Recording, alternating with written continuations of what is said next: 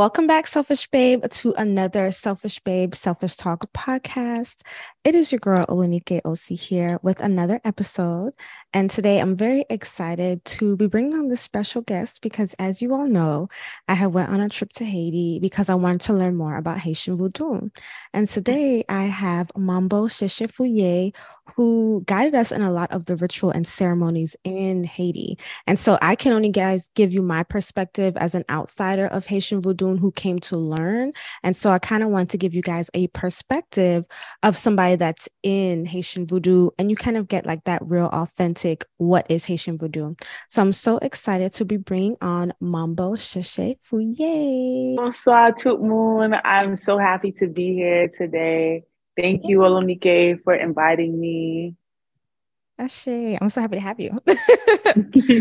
Okay, so I know that a lot of my selfish babes, just have a lot of questions just about Haitian Vodou in general. When I had made my podcast, just talking about my personal experience, I just did it from a perspective of, can we just kind of stop talking about this is inherently evil? Can we just have another perspective being shown? Because even when I was showing my videos about, the videos, the vlogs, you have some great comments like, oh my God, I've never seen this. This looks so beautiful. When can I go? But then of course you have the ignorant comments like, oh, you need Jesus, you need the Lord, like this is evil. And so I'm just like, okay, hearing those comments on a consistent basis is annoying. And so I just kind of talked about that. But I also wanted my selfish babes to kind of get the real deal, the real tea on Haitian Vodou. And I'm just happy you're here because you grew up with Haitian Vodou, right?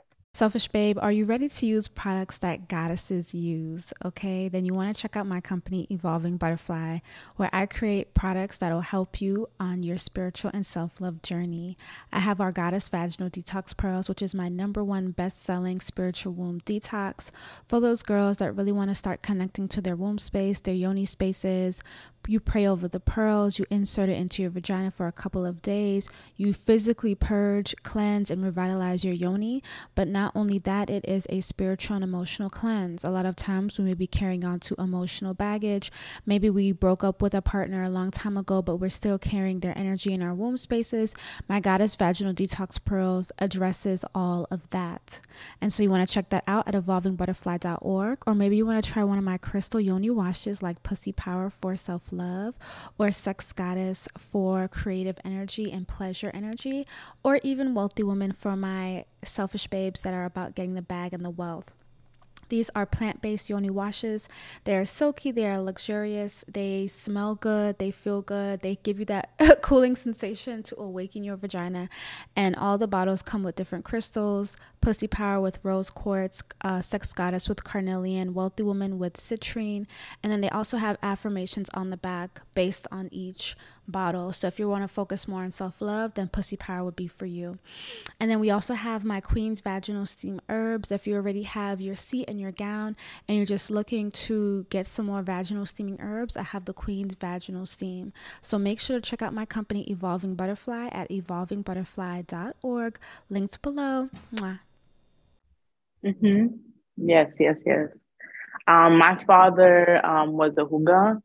My great grandmother was a Manbo, and it keeps going back.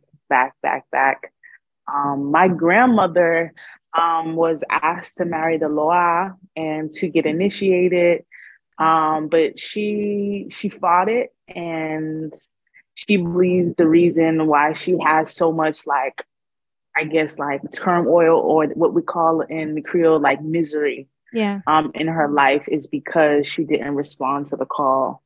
And so she sees me as her saving grace. So every time we have ceremony or anything, she's like, put my name in it. Put my name in it. That's so funny. I'm like, you out here cheating, but okay, it's fine. I have a question to that. Yeah. Did she ever tell you why she never answered the call? So I guess in a couple words, she would say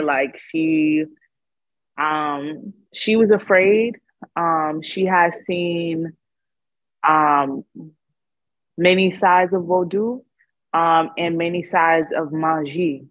So I think a lot of people see magic done in Haiti and label it Vodou. Yeah. I don't even think I would say there is a dark side to Vodou. It just isn't Vodou. You know, I like like I think that. there is Magie Guinée, and that is Vodou. Like Vodou is light work. It is working with our ancestors from Guinea. And then there are people who do Magie. There's different like societies, different lineages and paths of Magie, Wanga, like travail, things that you can do in Haiti, where people might be a boko, which is like someone who is not initiated, but they're like you know, a magician or or witch or something like that. Doesn't mean that they're calling and the spirits, the Loa, but they may call in zombies, they may call in demons, they may use other areas of work. And I think if you don't have that education, you might just all put all of that in the category of Vodou. So you're saying the people that are doing those forms of magie, that would not be considered Vodou in general, it's just different types of magic. Yeah, I think it's the same if how do I like, you know, I think if you travel like to DR and you have Chinese food, Indian food, whatever it is, just because you're in DR doesn't mean you're having Dominican food. Like you're having a experience of some kind of cuisine from another country in that country. So I think it takes knowledge to know like, okay, I'm in this country, I'm experiencing, you know, something that is in the country, but that doesn't mean that everything is Vodou.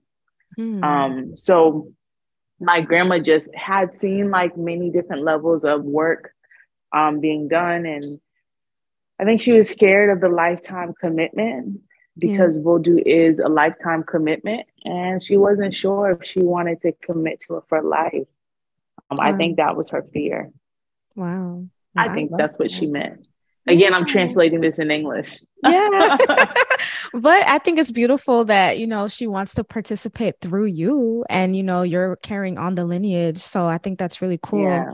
And I really like that you kind of cleared that up because like, that's kind of what I feel like the large majority of people say about Vodou is just like, oh, I've seen it done and this is evil. Or I've had Haitians in my comments that said, oh, my cousin practiced it and it wasn't good. And I'm just like, well, with anything, I think it can be used in a negative way or positive way. But like you just said, you said there's no dark to Vodou. And so what they're doing would just be considered different types of magic, right? That's what I know and what I would say. Yeah. And that's also what I've experienced. You know, I have experienced like people throwing work, doing work, and they're not calling on the Loa to do so. You know, there are people that can summon a spirit and do negative work, which all I can't get into because, I mean, it's the same way people can do it in hoodoo. And in other practices, I think it's the same way with Christianity. People may say, well, there's a negative side. That's like Satanism. Like, you know, there is names of that kind of work that is outside of the practice, but kind of might share some like similar patterns. And I think just because it's like, you know, the frame when you say just because we family don't mean we kinfolk. Not all folks are kinfolks. Not all Haitian folks understand the concept. A lot of people who are Haitian, they leave Haiti, they go to the US and they have little to no connection to Vodou in real life. Yeah. It's like they might be Haitian, they might have seen a ceremony, but they don't understand the reglement. They're not a voodooistan. Yeah. You know, it's the same with like, you know, you can't assume every person that's Cuban understands Lukumi. Yeah. There are some Black people, some African people that understand Lukumi more than somebody who's Cuban. Yeah. Like, you know what I'm saying? Like it's a spiritual practice that was born in a country. That doesn't mean that everyone who's Haitian understands voodoo more than anyone who's actually a practitioner. Yeah. So it's a lot of miseducation. So yeah, a lot. A lot. Now, I want to ask this question just for clarity for my selfish babes, because let's just say that we is on elementary basic level of voodoo. Okay. So I'm going to be asking a lot of questions that are very elementary, very basic, because, you know, people are just wanting to understand from that level. So in your words, how would you describe what is voodoo? Vodou, I would say, is nature worship.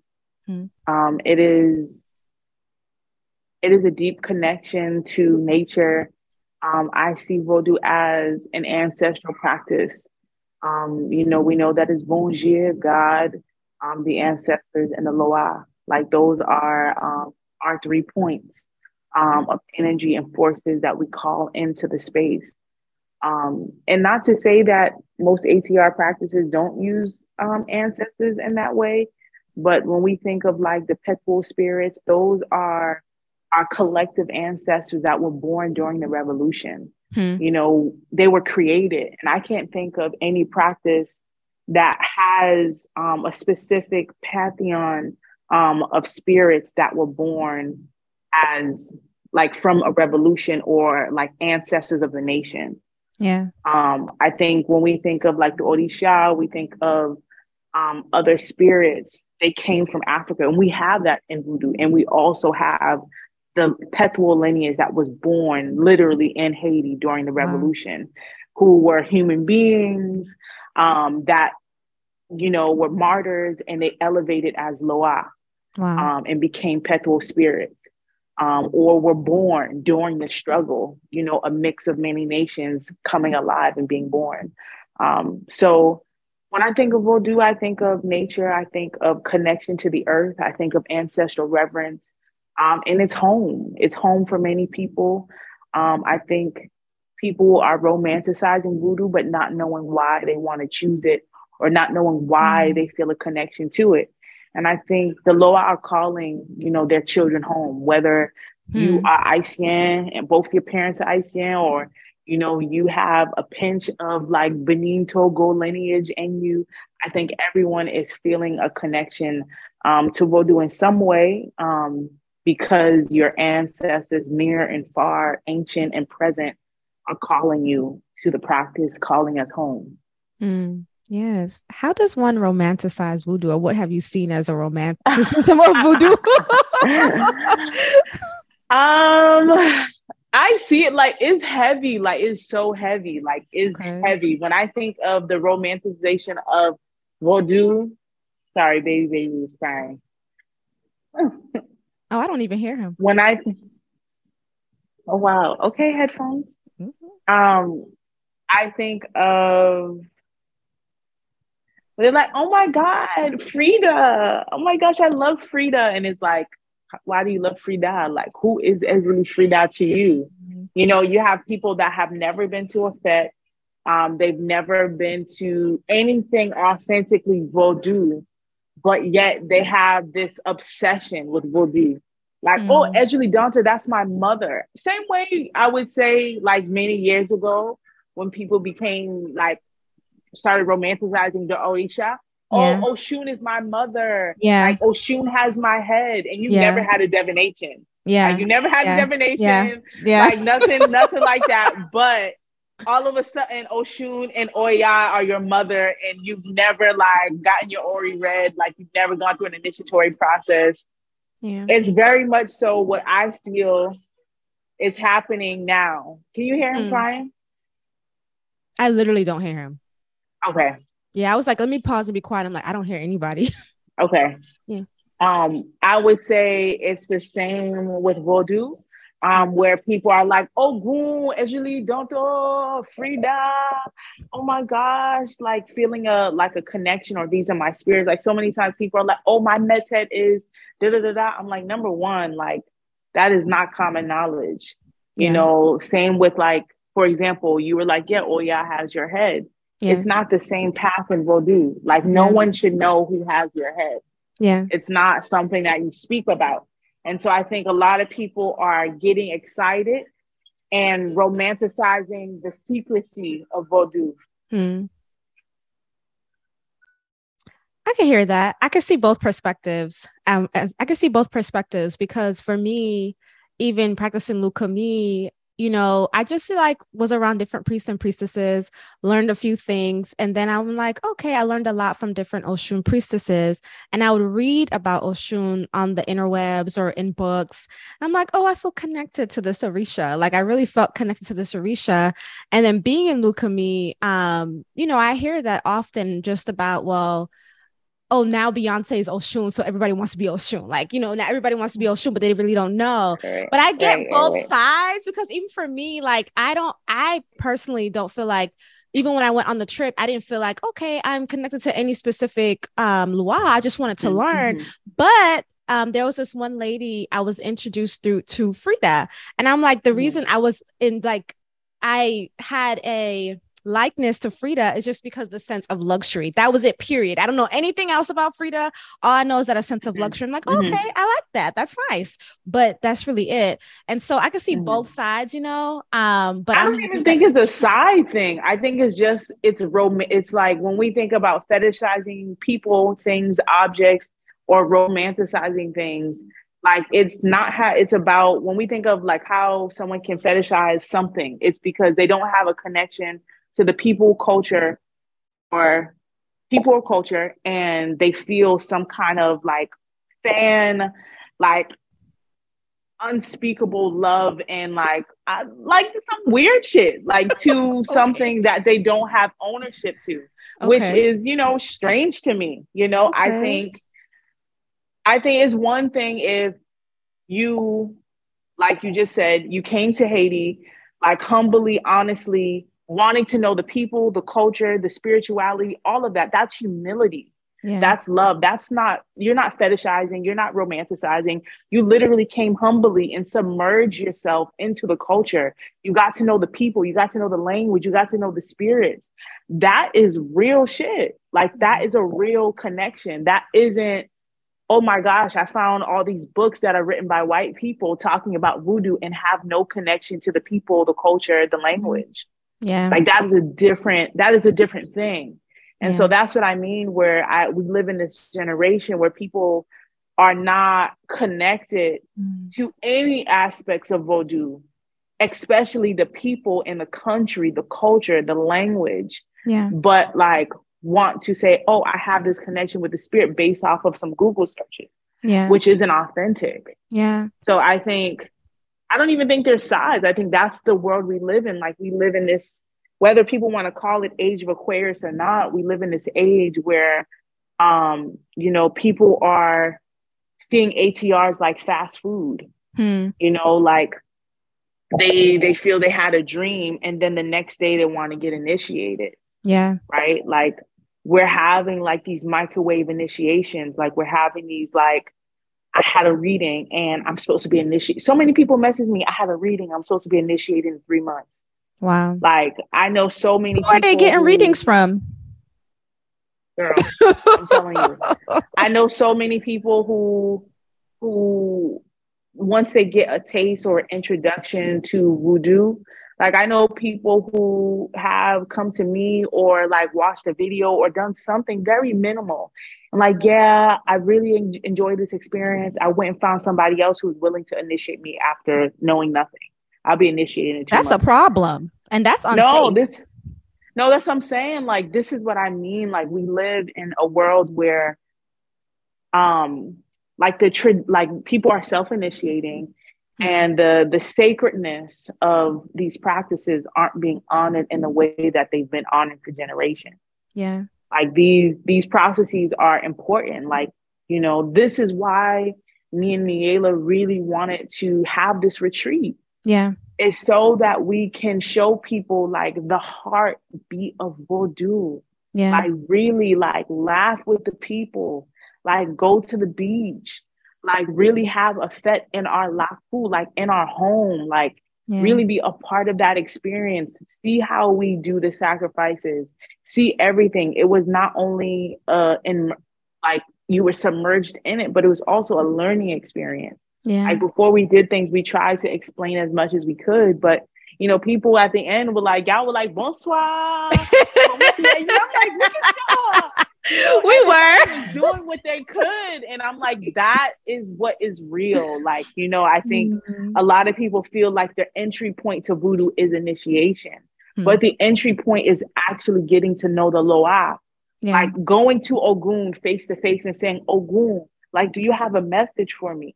Yeah. Like that is connecting to Vodou. That is building a relationship with the spirits that is not about romanticizing, I have this relationship with Ogun, but has never, done work for Ogun, has never made offerings for Ogun, and hasn't actually done the work to actually have a connection with the spirits, right? Yeah. And you see it when Ogun says, I don't know you, or Ogun says, I know you. And I've known you for many years. That happens. That happens. Yeah. And I've seen it happen where some people who have been like, oh, like Ogun is my husband. And then when they see Ogun, Ogun's like, who is that? Yeah. Be like, yikes. Oh my God. I cannot look. I cannot look. Oh my God. Oh, that's funny.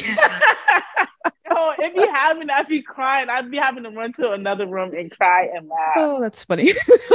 Okay. So what is a Manbo and what is a Hugan, just for like the baby steps? Okay. A Manbo is a mother of magic. A Hugan is a father of magic. And Manbo means like you are a woman, femme identifying priestess of Vodou, and Hugan is male identifying priest of Vodou. Hey, Selfish Babes, old and new. I don't know if you guys know, but if you follow Selfish Babes since 2018 or 2019, then you know I have a free self-love and daily affirmations app called Selfish Babe. Many of my Selfish Babes have found me, Olenike Osibowale, through my app, Selfish Babe. But if you are a new Selfish Babe and just have happened to hear the podcast and happened to hear my voice, but had no idea that I had a free self-love and daily affirmations app, then please go to selfishbabe.com/app and download the app, or go to your app store and search Selfish Babe, any app store. So that's the Apple Store or that is the Google Store, and you can download it for free. We have over 208,000 Selfish Babes globally on the app, and I want you to become one of them. You're going to get daily affirmations and reminders. And let me let you guys know that my affirmations and reminders are not the everyday bland everyday affirmations. Okay, you're gonna get a little curse word or two. Okay, a little reminder that you a bad bitch. Okay, so you're gonna get a bit of those reminders. Okay, so you want to download Selfish Babe today for free in your app store, link below. Mwah. Love you guys. Thank you. And you are Haitian, right? Yeah. I'm asking these questions for everybody. Don't I'm asking for everybody, right? Yeah. Okay. Right, so as a Haitian, what brought you to Vodou? I know like you grew up with it, but I'm asking this question because I know personal Haitians that do not want any connection to Vodou at all, and they go with the same thinking of no parts of it, evil, don't want to do it. And so I'm asking, as a Haitian who is actively practicing Haitian Vodou, what brought you to this?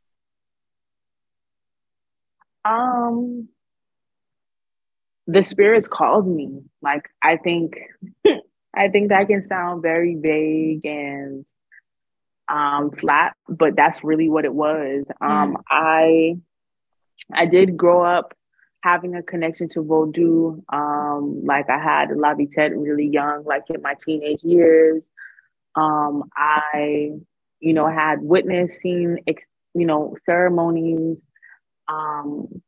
And I think is, like when you grow up in the church, you may go to church, and then when you get older, like you become distant to it. Yeah. Vodou was something that was very demonized. I'm both Haitian and Gullah Geechee. Yeah. So my family, who is Geechee, demonized my Haitian side. So there were elements of it that I was distant to and didn't want to dive deep into. Yeah. And then I have also, and I do practice Ifa. Yeah. So I have had my hand in Ifa for about 10 plus years. Yeah. the year I was preparing for initiation, the year I got initiated into Haitian Voodoo, I was also preparing for initiation into Ifa. Yeah. Now Ifa is something I chose. It is not something where I'm like, the spirits told me I have to do this. It was like something that I loved, and I fell in love with the practice, and I wanted to serve the Orisha. Like, that was something deep in my heart. I traveled to Cuba, Trinidad, Barbados to really understand a more Caribbean lens of Ifa. Trinidad is on my list, by the way. Yes, I've traveled to Trinidad like 5 times to go to different ilays. Like, it's been powerful for me. I've stayed for months. Like, I've really like submerged into my practices in the best way possible. So I was preparing for my Ifa initiation, and I was having a lot of blockage. Like, the money wasn't flowing. Like, I was having a hard time raising the money. Like, it was hard for me to just get support for my family. Like, it was just a lot of blockage. Yeah. And I had to just get a divination. I divined on it, and it was clear as day. They're like, there is an ancestral practice that you need to initiate into that you're ignoring. Yeah. And, you know, of course, it's an Ifa divination, so it's not going to say it's voodoo, but all the signs were pointing to me initiating a voodoo. So then I got a reading from, you know, I got a hoodoo reading, a voodoo reading. I got so many different readings to confirm what I was feeling and experiencing. Yeah. And it was as clear as day that like Vodou was my path and is my path. Yeah. And a lot of times when you are chosen by the spirits and you are ignoring the call, you will start to see a lot of like misery and struggle and strife in your life. And that's what was happening to me. Like, everything felt like it was like falling down. Like, I feel like everything was like it was like terror. Like, it was the worst moments of my life, and I couldn't understand what was going on. And I had, you know, like, since I was a kid, like, I had received a lot of prophecy. Like, when I was in my mom's womb, like, she was prophesied to about my priesthood journey when my mother was 9 months pregnant. And like, when I was 9 years old, I had went to like a revival. If you're Christian, you know what a revival is. I went to a revival. Like, my family is Pentecostal. I went to a revival, and the pastor was like, she's going to be a priestess. And my mom was like, no, you mean like a pastor? She was like, no, she's going to be a priestess. Like, my family was like, oh, we need to lay hands on her. We rebuke this. Wow. You know, so it was a big thing. Like, I always had like prophetic dreams and visions. The spirit spoke to me at a young age. I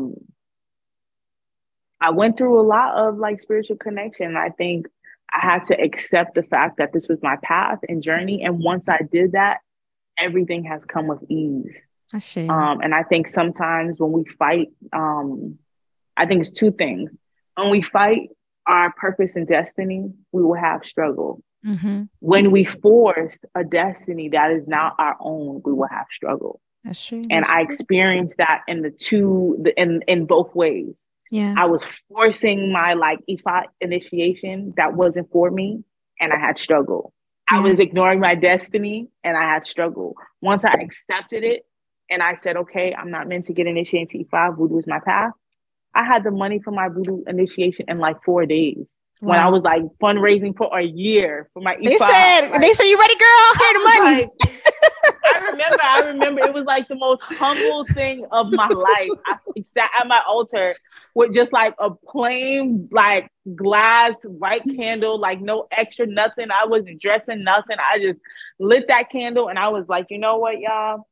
I surrender. Oh, shit. If this is what y'all want from me, give me the money like this week. And I would like, I surrender. Wow. I surrender. It's in your hand. And I'm telling you, it was like boom, boom, boom, boom, boom. Like, it was intense, like intense. Even my family, who had been quiet about voodoo for a long time, like they like came out the closet and was like, I practice. Oh my God. And I was like, what is happening? Like, it became, and it was like, when I was going the Ifa way, it was like so much like conflict. And it's like voodoo has brought my family like together. Wow. So it's like, it was like divinely ordained and like definitely called for. It's like, I had been having dreams since I was a kid. And it's like when I got initiated and I came and moved to Haiti, it was like all these dreams I was having from a young age, like became real. Yeah. I was very long-winded, but oh no, we love it. Okay, we love the details and everything. I know my selfish babe love the details. I love the details as well. Okay, so it's nothing wrong with no long-windedness. Okay, storytelling. Thank you. Okay, so you accepted your path to Vodou, and you talked about moving to Haiti. And my question is, did you move to Haiti because of your initiation into Vodou, or you decided on your own that or your spirit said, "Hey, go to Haiti, so this is where I'm going"? It was a multitude of many different things. I am someone that, I practice ATR. So I practice a different, I have little connections to different practices, Ifa, Dagra, Lukumi, of course, Vodou, Hoodoo, different practices I have different connections to, and I travel and get to know the practices. Yeah. And I had been traveling since I was 18, like spending like 3 months to a year in different places. Yeah. And I got to a point where I said, I need to go home. Yeah. Like I had been to Cuba, Trinidad, Barbados, like mad different places that practice these ATR systems, Brazil, like, and I was like, okay, like I need to go home. And I felt that calling.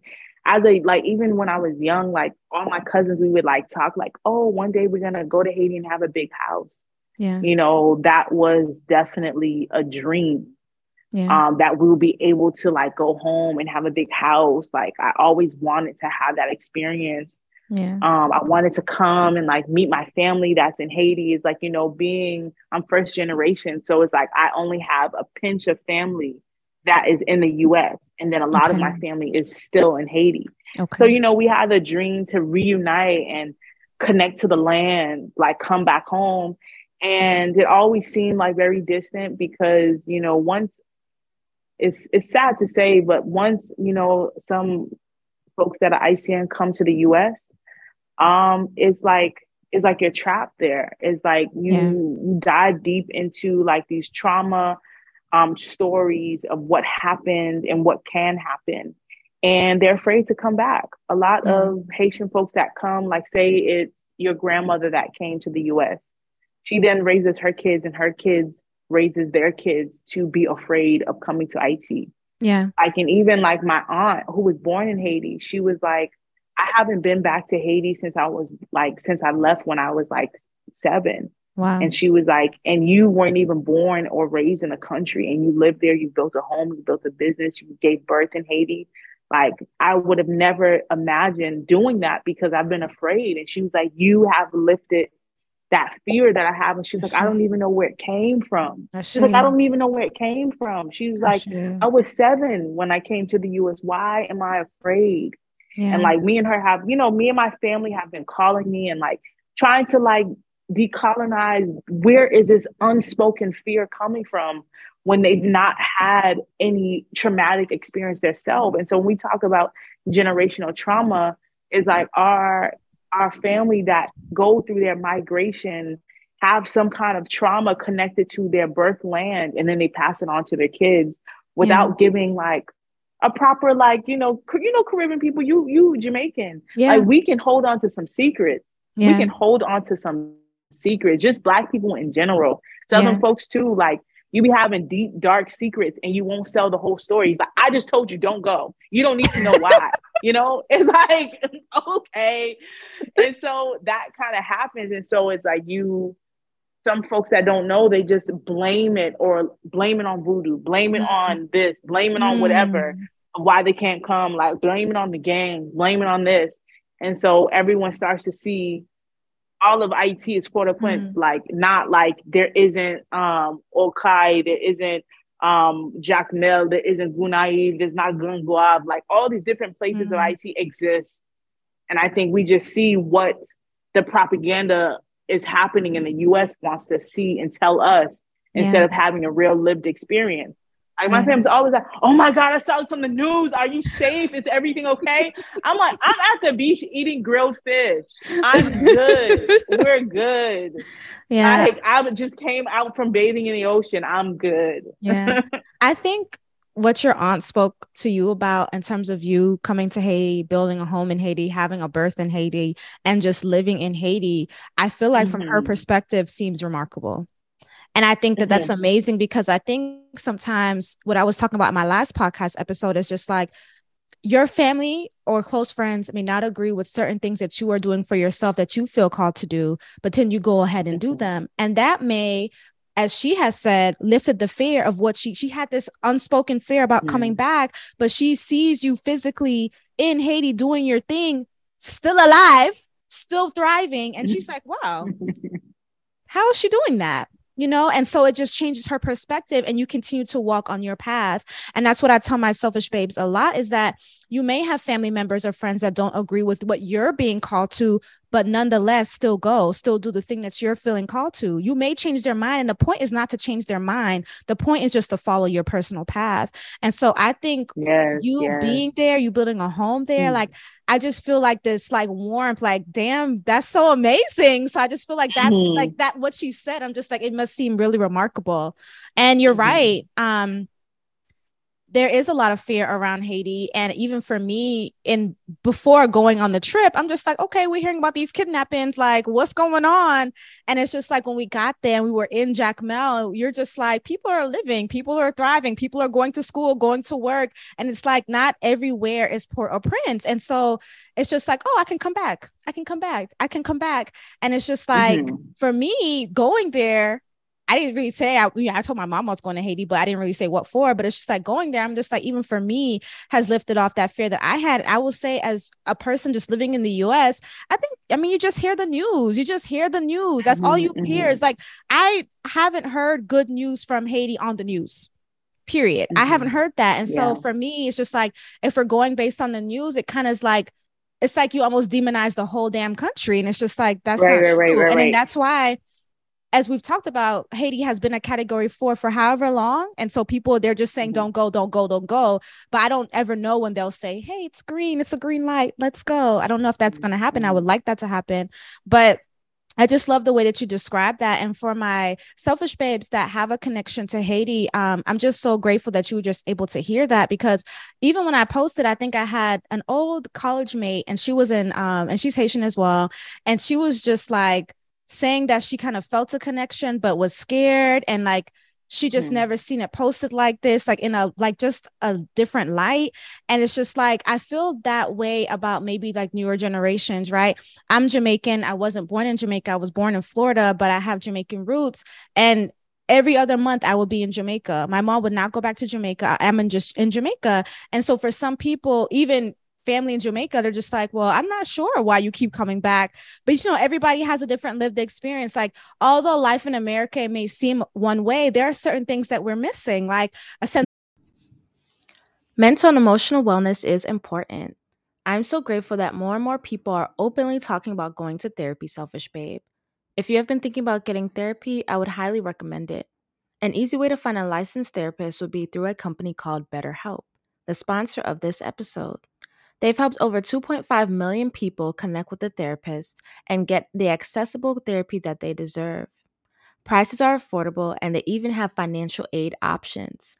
To check them out, go to betterhelp.com/selfishbabe or click the link in the show notes to get 10% off your first month. Love you. Of community, nature, sunlight, like just this sense of freedom, right? Whereas maybe in America, like everything, even though there's quote unquote order, that order can feel almost like confinement. And like in certain places, there's not a lot of nature, where somebody from the Caribbean may be like, oh, I want to go to foreign, and foreign is America. And that's their major life goal. And that's their dream. And so for my selfish babes listening, if you are Haitian and you feel that connection, I just like that you guys heard that. But I want to ask you a question, Cheche Fouye. The walk of a priestess, because you are a priestess, How would you describe that walk, and what is it to you? How has it been for you? Because as we know on Instagram, sometimes we see some ladies that say, oh, I'm a priestess. I'm living the priestess life. And they may not be initiated into anything, or they may be self-initiated, as you said. But how would you describe the walk of a priestess from your lived experience? Oh, Monica, you be getting right to the point. You're like, so this is what it is. So what you got to say? I'm here for it. I would say that it is beautiful. It is sweet. It is generous. It is hard. It is big. It is wide. It's so many different things. Sometimes I feel like the weight of the world is on me. I am a Manbo that lives in Haiti.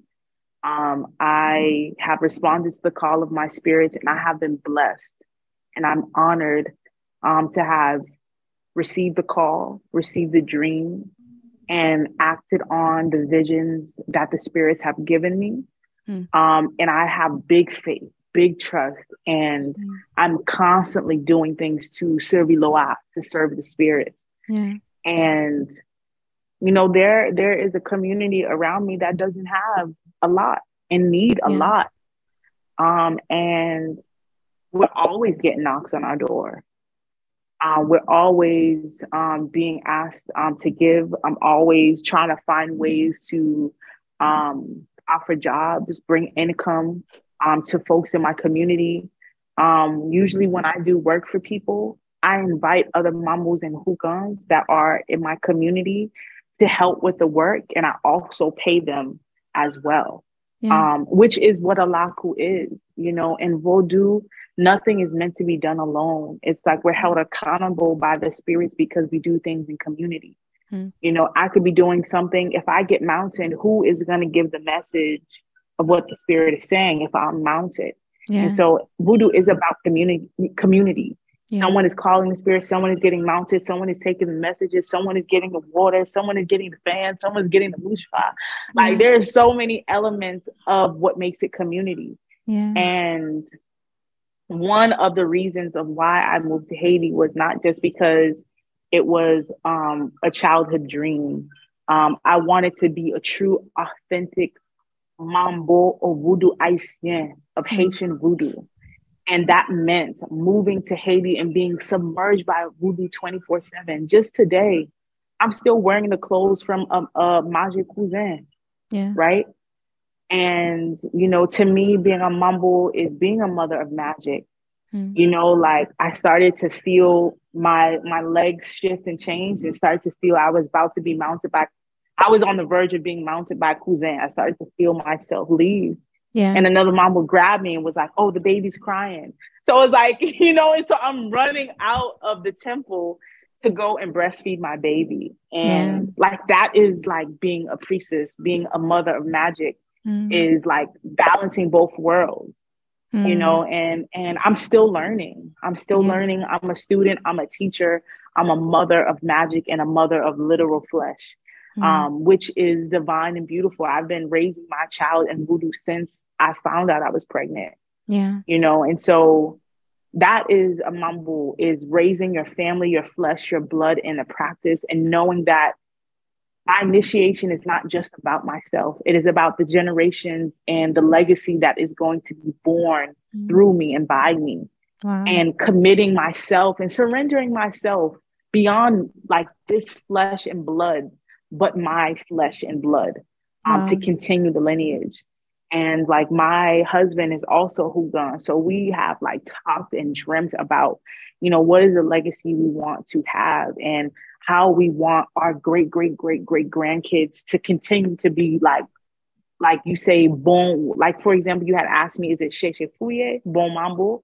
So when I say my literal name is Cheche Fouye, bon Manbo, that means my name, and bon is good, like the good Manbo, right? And so all of us, we have our Manbo or Hugan name, bon Hugan, bon Manbo, because our intention and our purpose in life is to be a bon Manbo, is to be a good Manbo, to serve the spirit, to serve the community, to serve our laku, which is like our yard, our compound, our community, like near and far.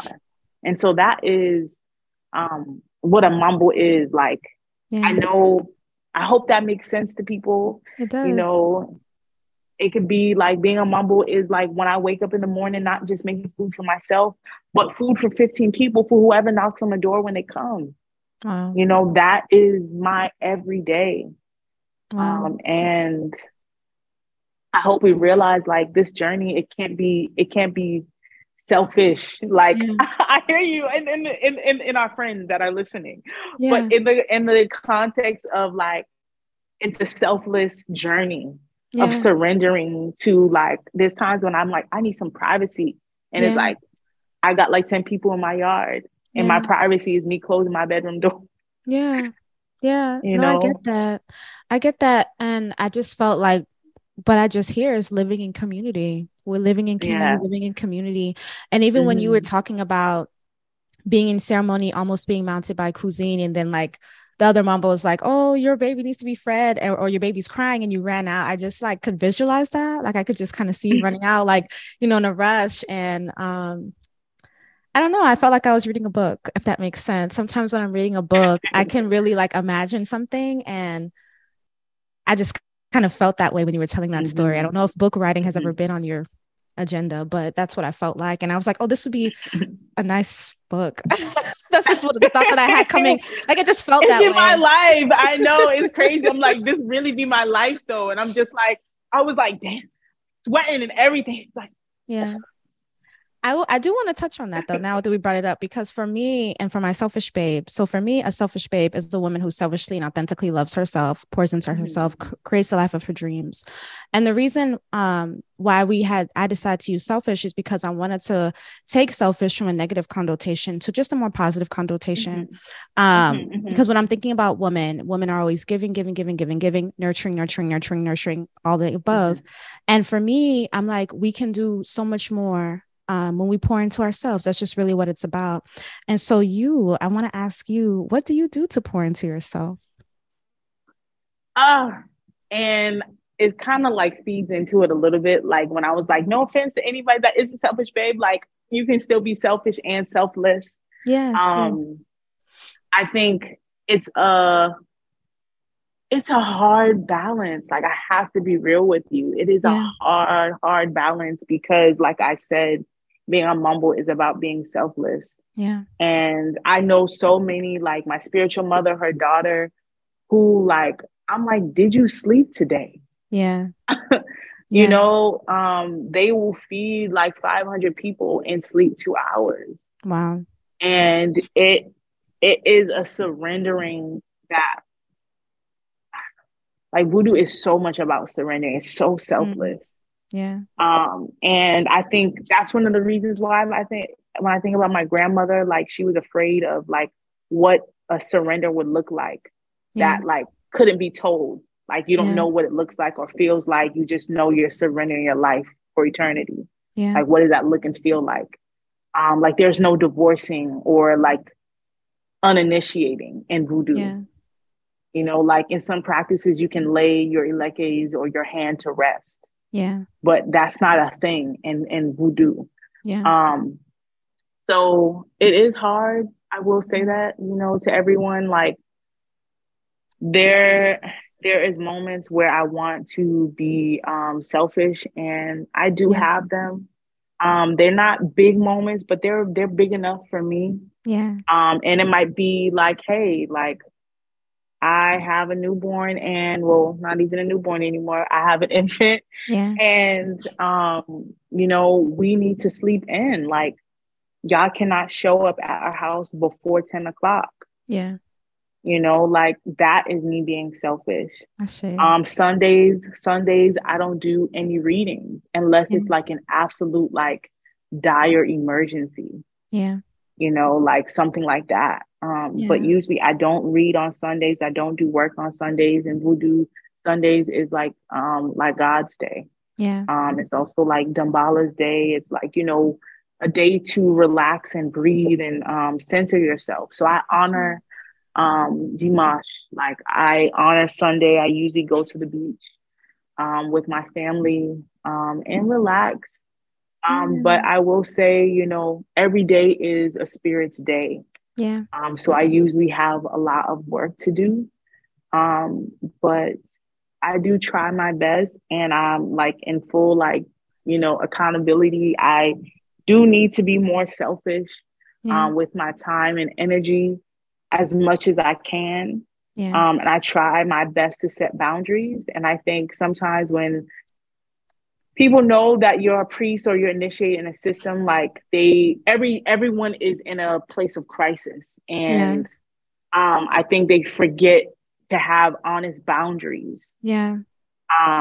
Like, I need you now. Like, people will call me. I've never met you a day in my life. Will call me from Instagram like 20 times in a row. No. Like, I need your help now. And I'm like, what you can do. That's the fastest way to get blocked, in my opinion. But hey, I get it. That's the fastest way to get blocked. Like, I don't like that. You're not about to call me on fucking Instagram. But I get it. Like, I can have some compassion. 1, 2, 3, this is the steps. Right. But that's the fastest way to get blocked for me. I hear your passion. So, no, I definitely, if I feel unsafe or like uncomfortable, I will block somebody and remove somebody. Yeah. I am very big on not disposing Black people. Because I've been in places where like people have like ended relationships or connections or whatever the case may be, and it has scarred me. So I, in my practice, believe that Black people are not disposable. And so even if a person I cannot work with the person, I send them to someone else. And I wish them well and have the day that you deserve. Like, be on your way. We are not called to work together, but may you be well. Ashe. No, I liked you sharing some of the things that you do and creating your own boundaries. Like, people can't come before 10 o'clock or certain things like that, because those things are important. You may call them small, but they make a big impact for you and your energy, because what you're giving is a lot of your energy. And it's like, without the energy, there's not much to be given, right? You serve a big community. And so I think you having those boundaries is beautiful. And that's just what it is in terms of being a selfish babe or having some type of selfishness, is just that, like, what do we need for ourselves? And so I'm happy that you shared that. I think that's really important. Because I can look at my own godmother and I'm like, being a godmom or being a priestess is not easy. Like, especially when you have godchildren and you're serving the community and all these things. And I think sometimes people do forget the human behind the work that you do. I think sometimes people naturally can forget the human behind the work that you do. And so, and the reason I had asked about that priestess question is because, even for me on the outside looking in, I'm like, as a person that has godchildren, not me, I don't have any godchildren. I don't know if I ever will. One day we'll see it. It's not something that I'm like craving to do, but, I'm like, damn, this is a lot of work. Like, that's what I'll say. Damn, it's a lot of work. There's a lot to be given. There's a lot that's done, a lot of big moments, a lot of gratitude, but it's a lot of work. And I feel like in terms of maybe the romanticizing that we had talked about earlier, I don't think that people see that, because even when I had asked a question on my Instagram, I said, hey, I'm interviewing somebody that's in Haitian Vodou. What are your questions? I had at least 3 people ask me about initiation. That was their first question. How do you get initiated? How do you get initiated? Them, have you ever been to a ceremony? And I guarantee you, I put $100 on it. Never. But even that, it's just like, I think a part of that, like we talked about the romanticizing, I'm like, y'all, it's a lot of work. Like, there's a lot that you don't see. It's a lot of work. It's a lot of work. Like, people don't see it, so they don't know, I guess. But it's just like, it's a lot of work. So and I think that's what gets scary too. I think that's what gets scary is people's, again, like going to the retreat. Like, the reason why we did it is to show that initiation is not the entry point. There's actually many levels of initiation into Haitian Vodou. Like, not initiations, but many levels to being a Vodouisan. Like, you can have like a lavi ted. You can be an unsi, which is like kind of like a deacon in a church. What's a lavi ted? And then a lavi ted is, it means like translation, washing of the head. Okay. And like you're able to, it's like it brings you into a Vodou community. You become a part of the house. It's like really your entryway to being a Vodouisan. Okay. You find out your metet.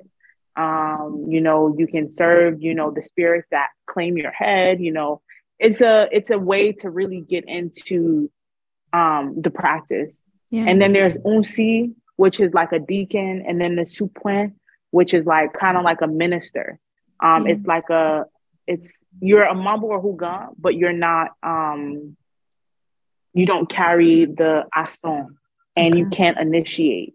Okay. And then there's the highest level is like a Manbo or Hugan asogwe. So I'm an asogwe. Yeah. So I can initiate others, and I use the ason, which is you've seen me use the ason, the rattle. Yeah. And like usually you'll see people like if you remember, there were people like maybe holding the perfume or holding the candle. Yeah. Even for people that may, you know, see my Instagram, if you look at some of the videos where we're saluting the spirits, you'll see other people with me. Yeah. Sometimes it might be a Manbo Hugan, but most of the time it might be someone who's like an unsi or a supwen that might be holding the candle, holding the water, holding the perfume, right? Yeah. And they're supporting, like their job is to serve the loa and to support other Manbo and Hugans asogwe in the work. Okay. The same way you would see like, you know, a bishop getting support from other ministers or pastors in the church. Yes. Yes. Well, there y'all have it. Okay. There's many levels. Okay. Many levels. But that literally, girl, that was literally the question. How do you get initiated? How do you get initiated? How do you get initiated? I'm just like, we'll see. But I wanted you to discuss a little bit about how Haitian voodoo has impacted the Haitian Revolution, because I feel like people forget that part or they don't know about that part. And then it's just like, but we were freed through this spiritual practice, but we don't want to be associated with this spiritual practice. So how has Haitian voodoo impacted the Haitian Revolution? It's the birth. Like voodoo and the liberation of Haiti can't not coexist. Yeah. Voodoo became the most alive, I believe, during the Haitian Revolution. When we think of Fouye Caïman, which is the ceremony, I believe in 1791, that really liberated Haiti. Yeah. And broke the shackles and really called in the loa. You know, Black pig was sacrificed to Ejuli Danto, and it really was the catalyst that broke the chains. You know, when we think of Ogun, we think of Nago Nation. When you see Ogun, he is a militant person. You know, when we think of Nago Nation, they're soldiers, they're warriors. They're like, you know, sometimes people who have dreams of Ogun, you see him in his military uniform, in his hat and everything. You see soldiers of the revolution. And when we think of Ogun, Ogun was the Loa that really walked with our ancestors to really be the soldiers to free us from bondage, right? Yeah. You think of Ejuli Danto as like the mother of voodoo because her spirit was called in to liberate Haiti. Yeah. When we think of like the Petuo nation alone, that is the Haitian Revolution. If you go to like, so there are certain different kinds of like Congo, Petuo ceremonies, and one of them I can speak on is called Bakye. And that is like a ceremony where you call in the Petuo spirit. You know, everyone is in all white with their head wrapped in red. And, you know, there's a whip that is always going. It like brings, like everything brings in the sound of the revolution. You know, some places, some houses may have like actually like. Hey Selfish Babe, it's your girl Olanike Osibawale here. I want to tell you guys about 2 of my courses that I'm selling right now that have really helped me become the Selfish Babe and the goddess that you hear today. I have my Selfish as Fuck Academy, Becoming the Selfish Babe, Love Yourself Deeper.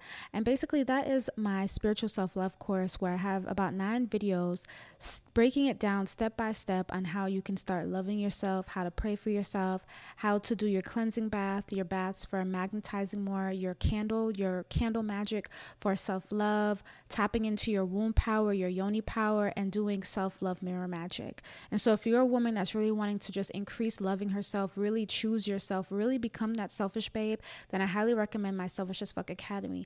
And I have put the rate, this is less than $50 to get all of these 9 videos. You can find this at selfishbabe.com/courses or below. Now, my other course is my Securing the Bag, Becoming the Wealthy Woman course. You guys know that I've been a business owner since 2015. So I've been a business owner for about 7-8 years now.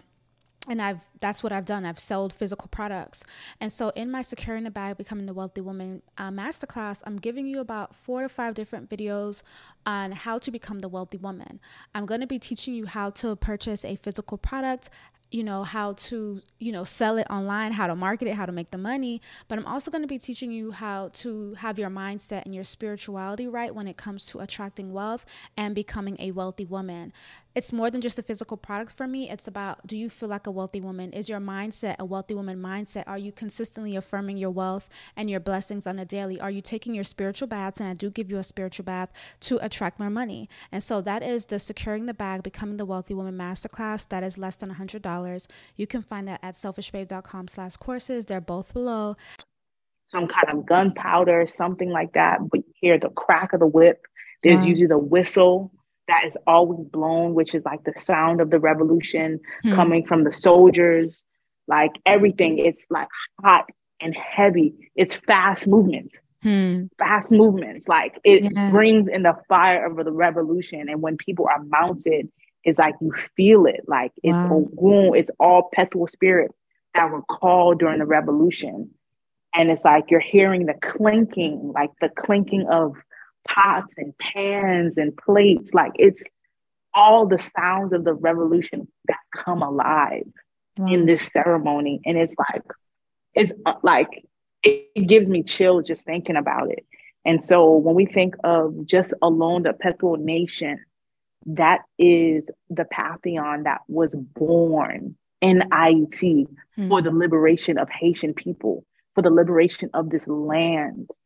And I don't know of any, not even just ATR, I can't think of any spiritual practice that has a pantheon like that. Yeah. That wasn't born outside of, we think of okay, yes, there is Igbo, Congo, Yoruba, other nations of West Africa, Central America that came into the belly of what is Vodou, the Dahomey people. Yes. Yeah. Those are elements of Vodou. And there is an element of Vodou that is specific to Haiti.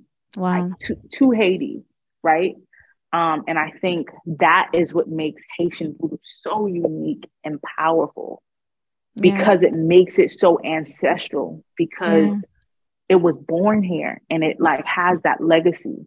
You won't find the petrol spirits in some other place. It's here. Yeah, you have to go. I agree. Yes. I wanted to ask you, because I know my selfish babes are going to want to know, for somebody that may be feeling a call to Vodou, what would you suggest? What would your advice be? Where do they go? Because I think this is what the thing is that has been for me, that's been hard to answer for some people, is because I have people, I know at one point, I was really interested in African spirituality, ATRs. And I'm like, okay, look at this book, met this priestess, got a reading. And then from there, things just kind of progressed. And of course, I'm talking to my ancestors and letting them know what I would like or whatever. So I tell people, connect with your ancestors, talk to them about it. May the way be opened. And then things just happen like that. But I don't have a okay, you do this and you're going to get into this. There's no one way like that. And so I just wanted to know what your advice would be for somebody that's hey, I'm interested in Haitian Vodou. How do I get started? What would the advice be for those people?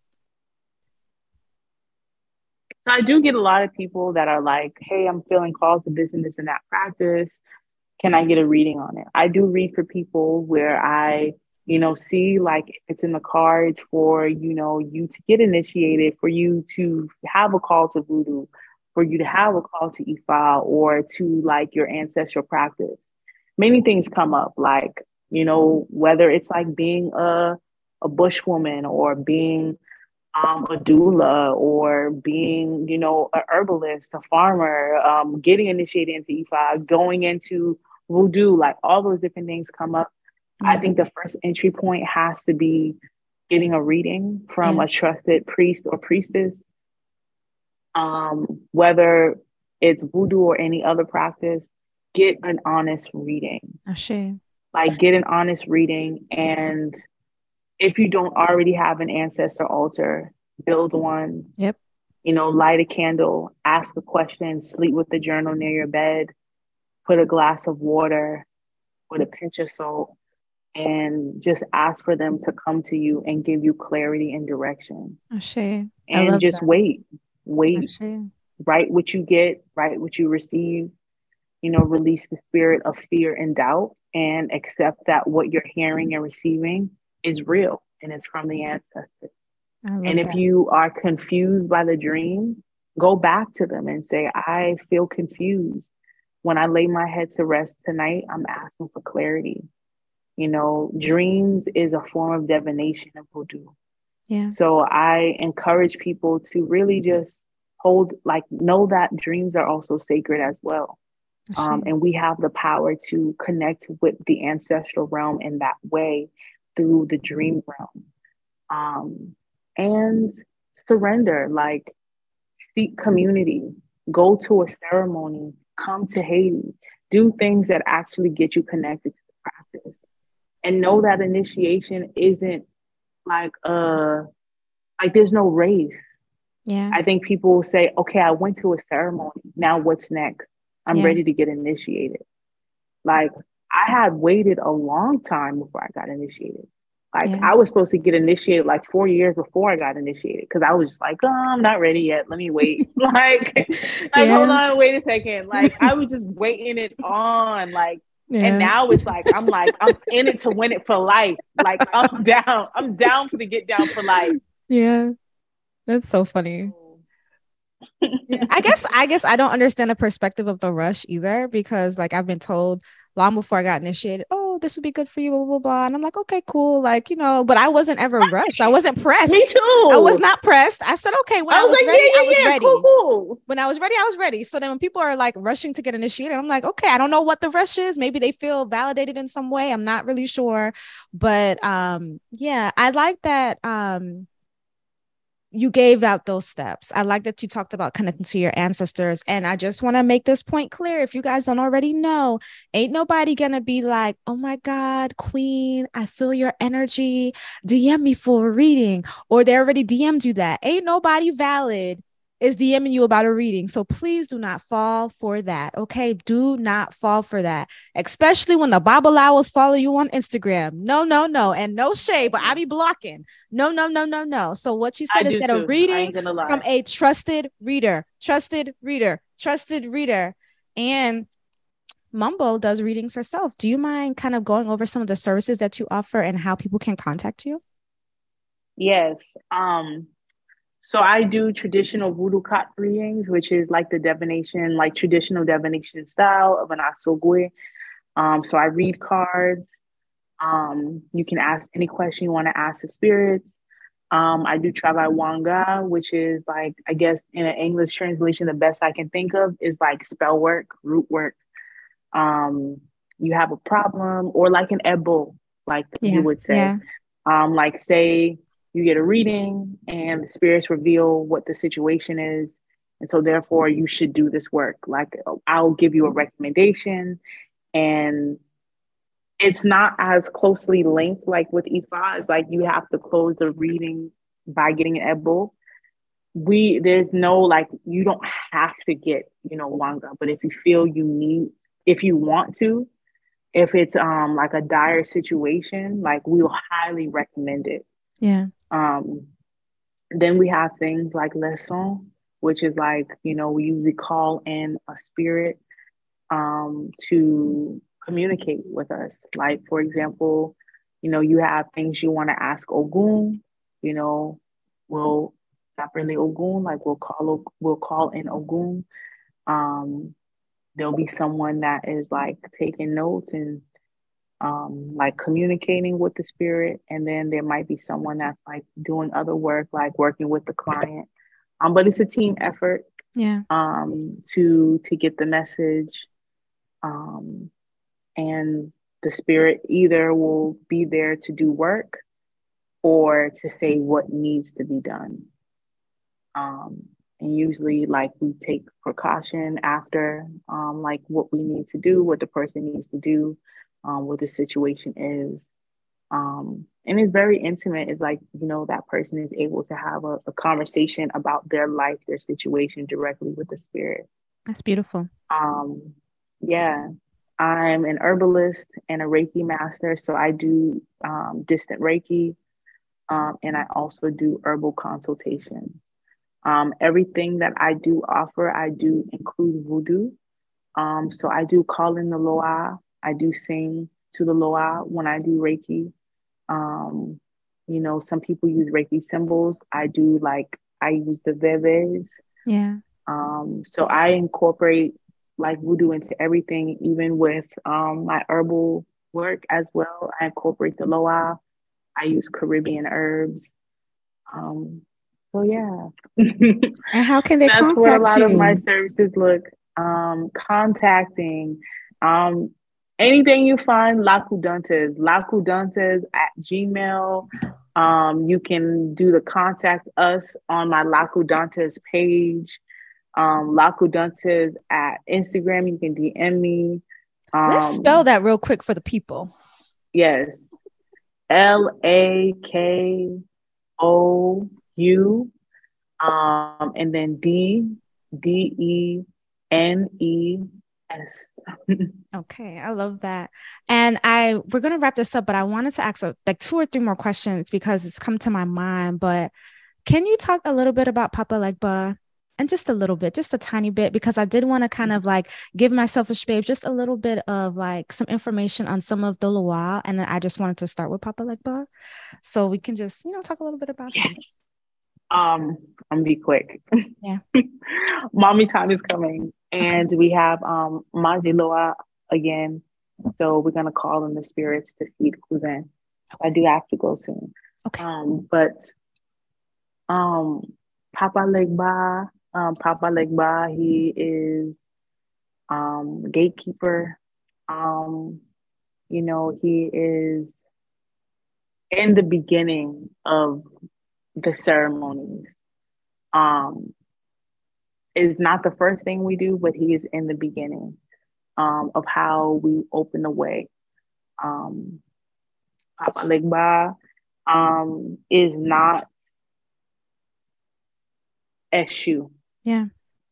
I think a lot of people mix it together, but like Eshu is very similar to Gede, but also has elements of Papa Legba. So I would say, yes, there are like the crossroads, but that's really about it. Like Papa Legba isn't a trickster.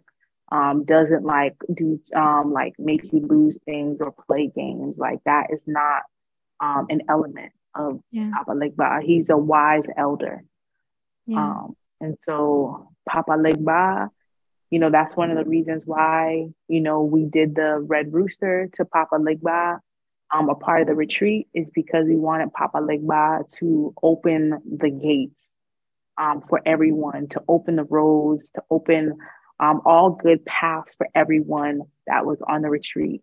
And so that the blessings of your ancestors, the Orisha, the Loa, everyone and everything will come in and just bless you with abundance and prosperity. I pray that Papa Legba opens up, that this interview reaches a global audience, because I just felt called for you to say his name. And my other question is, we all want to know, is there going to be another trip? And my last question is, can white people be initiated into Vodou? I know my people want to know.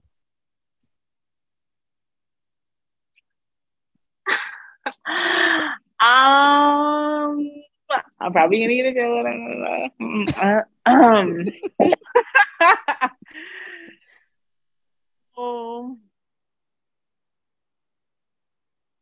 I cannot say by myself that there's gonna be another trip. Yeah. I just tell people to follow y'all pages. Follow the pages. Yes. This trip was born from both me and Miela. So it has to be a decision we make together. We have dreamt about like doing it in Haiti or other places, but it being the same message and theme of where the waters meet with Haitian voodoo and hoodoo. So that will always be the connection.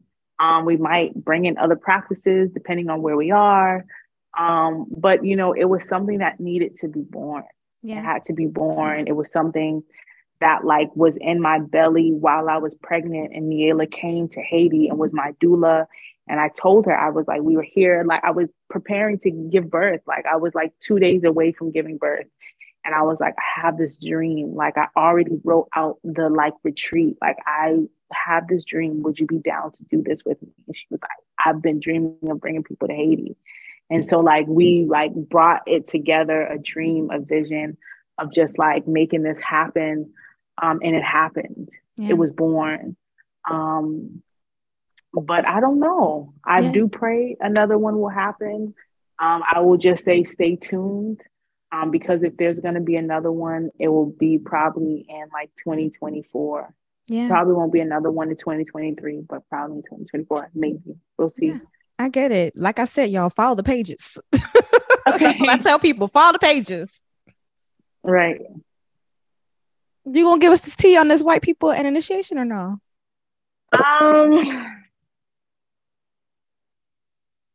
White people do get initiated into Haitian voodoo. Okay. It is a real thing. Okay. It happens. There is white people in my house, in the house that I'm initiated into. Yeah.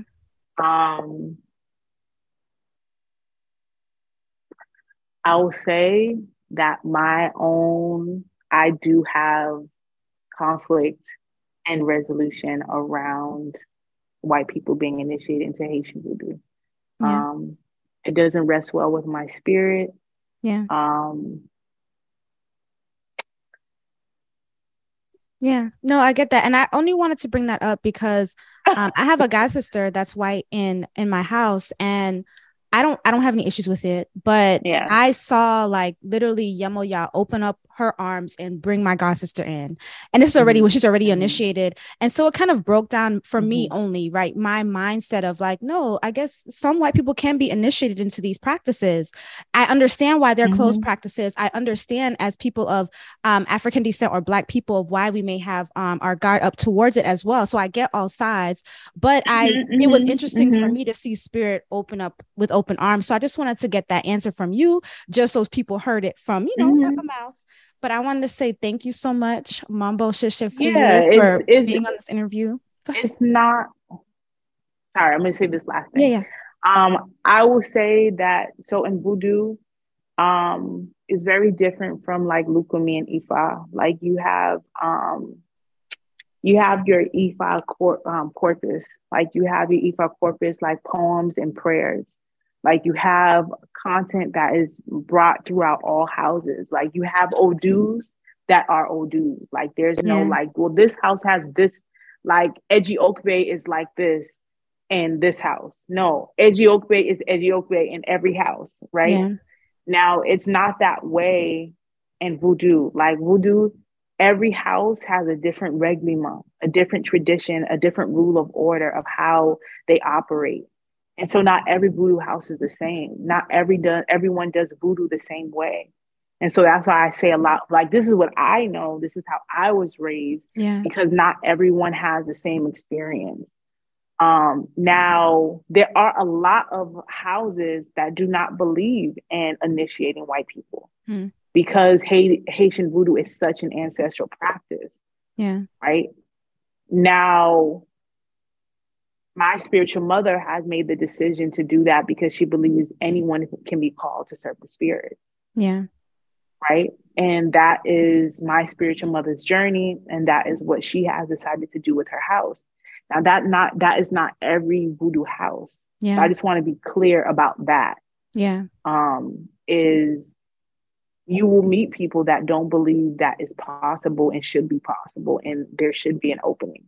Yeah. So I just wanted to be transparent about that. Like every house is different. No, I love the transparency, and I love the answer because I know people had it on their minds, and I, just wanted to ask. So thank you. But I just want to say thank you so much, Manbo, for being on the Selfish Babe podcast. I know my Selfish Babes are going to follow you, and just thank you for teaching us. Thank you for surrendering. Thank you for answering the call and building a life in Haiti. I know it hasn't been easy, and I continue to affirm that you get many, many blessings. And I just want to give you a virtual hug. So yes, thank you for having me on here.